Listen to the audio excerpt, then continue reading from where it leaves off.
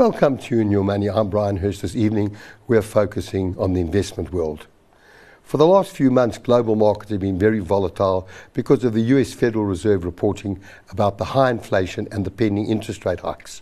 However, over the last few weeks, the news is all about whether Russia would invade Ukraine, as negative comments about the possibility of war and positive comments about diplomacy affects the market daily. And joining me this evening in the Zoom room is Henry Biddlecombe, investment analyst at Anchor Capital. Henry, good evening. It's lovely to have you on the show. Hi, Brian. Yeah. Henry, first I want your views on what will happen to the equity markets if there is war, or have the markets already priced this in that Russia will invade Ukraine? Yeah, Brian. So, geopolitical tension is never good for risk assets. And I think to the extent that there's an incremental escalation from here, that'll obviously be incrementally negative for equity markets. At this stage, I don't think anyone's pricing in an out-and-out war. And if we were to get to that sort of scenario, even though I think it's relatively unlikely, that would be very negative for equity markets. Now, Henry, if the invasion occurs, will this have any influence on when the US Federal Reserve will delay interest rates? Because with interest rates rising, doesn't it risk throwing the economy into recession? And with prices likely to cool off, is it not better to have slightly higher levels of inflation to actually keep the economy growing? Look, so you've got to remember that their primary mandate is to stabilize prices with unemployment. So it's not necessarily to stabilize financial markets. So it could certainly inform the action that they take. It could certainly have an influence over the timing of their actions, but I don't think it will influence the trajectory of interest rates from here. So do you see it happening in March? Do you see interest rates rising? Yeah, so I think so. I think our view is in line with the consensus view. And, looking at what inflation is doing currently, I think it's probably necessary. But Henry, just think about, the Americans spent trillions of dollars over the last few years propping up their economy, making sure the economy wouldn't collapse, and I think very successfully. Surely they're not going to risk, they're only pushing up interest rates because they think the markets can handle those interest rates, that the economy can handle those interest rates without pushing it or even thinking about recession. Yeah, well, look, Brian, this is the million-dollar question. It's always a tricky balancing act, and of course, you can never proceed with 100% certainty. But I think at the moment, there's no doubt that although an element of the inflation we're seeing is transitory in nature, you are dealing with a structurally higher level of inflation now, and it has a lot to do with the stimulus, both fiscal and monetary, that was injected into the not just the US economy, but the global economy. But also, you've got the economy is coming back to life in a meaningful way.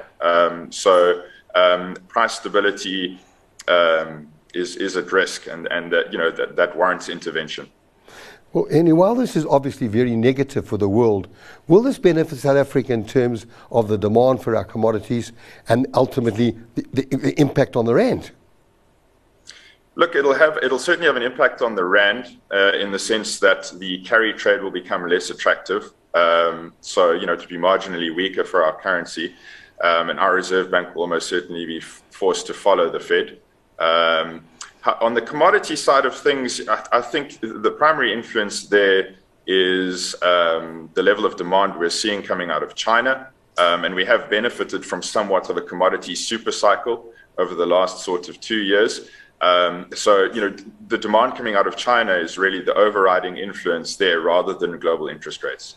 So let's just talk about oil for a moment, because, what affects South Africa is a rise in the oil price and obviously the weakness in the rand, which has a major impact on the petrol price. So we've seen oil touching 95. They talk about oil maybe going over 100, slightly down in the last day or two. But where do you think oil is headed, and what does this mean for investors? Yeah, so currently we're dealing with a structural mismatch between supply and demand. There's more demand than there is supply. And that's for two kind of reasons. So one, I think there's been a lack of investment in production capacity due to subdued oil prices over the last few years. But also on the back of heightened sort of ESG concerns and policy restrictiveness. Governments are tightening the screws on the fossil fuel industry. It's more difficult to get the approval for new rigs and new drilling locations. And you've got that acting on the supply side. And then on the demand side, you've had a very powerful reopening of the global economy. So you've got a heightened level of demand. And that's really what's been putting upward pressure on the oil price. And if we look at those dynamics, we can see oil potentially going up to $120 at which point, the Canadian oil industry will turn on and introduce a lot of supply into the market. So, an oil price of $120 is quite plausible, actually. Henry, the last time we were there was about, 4 or 5 years ago, and the oil came all the way back to 35, somewhere around there. You actually think it can go to 120? It's plausible. Henry, last week in our President Sona report, he mentioned that it's business responsibility that should create jobs. Do we have an environment in South Africa that business can create jobs? So certainly with the advancement of technology and companies learning that during COVID they can cope with less people. I mean, we talk about business, but big business isn't going to employ people. If you look at our labour laws, the difficulty of bringing the wrong person into the business, if you think how everything's changed so much in terms of technology, we're able to do more from our own desks. You don't even have to leave your home to do that. What was he thinking when he made that comment? Yeah, I'm not quite sure, Brian. And the honest truth is that the South African economy hasn't been conducive for growth or for new businesses for some time now. And that centers around confidence. And for confidence to return, for foreign direct and foreign portfolio investment flows to turn positive, you need a number of things to happen. I mean, for one, you want to see a vastly improved management of the fiscus, and predominantly on the expenditure side. Government also needs to invest in infrastructure.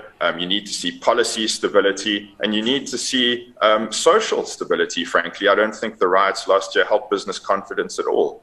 So I think we're dealing with a number of issues, and I think technological advancement is hardly the most pressing one. Well, I think it's also very important what happens in our budget on Wednesday. I mean, there has been this windfall in the tax coffers because of the enormous amount of tax paid by the mining companies. It depends how they distribute that money. Obviously, some of that money has got to be distributed in terms of the grants given to those not working, and then some of the, I would imagine, some of education and healthcare, and then as well as maybe support some of the state-owned enterprises. But I think what do you think they should do with that additional amount of money? Shell it out to the market to help the struggling consumer, pay off debt, help Eskom? Yeah, Brian, I think, as you point out, it's been a temporary reprieve and it's not going to last forever. And really what you're looking for is prudence, aggressive prudence on the expenditure side. So ultimately what everyone is looking for is, a limit to the amount of debt accumulation by the state, which has been an issue for years. And that's a function of wasteful expenditure, really. So you want to see government arresting that budget and even cutting that budget. Henry, do you see much in the budget? Do you see tax cuts or any changes, or just maybe upping the bands because individuals move into, with inflation, individuals do move into different brackets. They don't end up with more money in their pockets. All that happens is they're paying a little bit more tax. So maybe bracket creep more than anything else. Yeah, exactly. I think it'll be more of the same. Again, you've got this temporary reprieve coming from the commodity cycle that we've just been through. So we're not expecting any shocks for individuals. Henry, do you see this short-lived, this commodity boom? Look, it could have legs to run. But again, this is not something that we can bet the farm on as a country. And you need to at least recognize where you are in the cycle and manage your expenditure accordingly. You don't want to grow into the types of revenues that we're seeing now. Now, we saw today inflation figures slightly down from 5.9 to 5.7. You spoke about global economies doing a lot better. How do you think our economy is doing?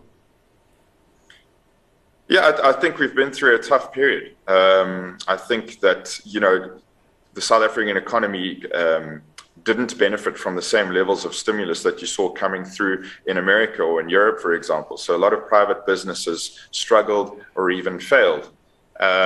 So yes, there's a reopening trade at play at the moment. Yes, I mean, we should be seeing a sort of at least fundamentally significant recovery, based on sort of 2020 activity levels.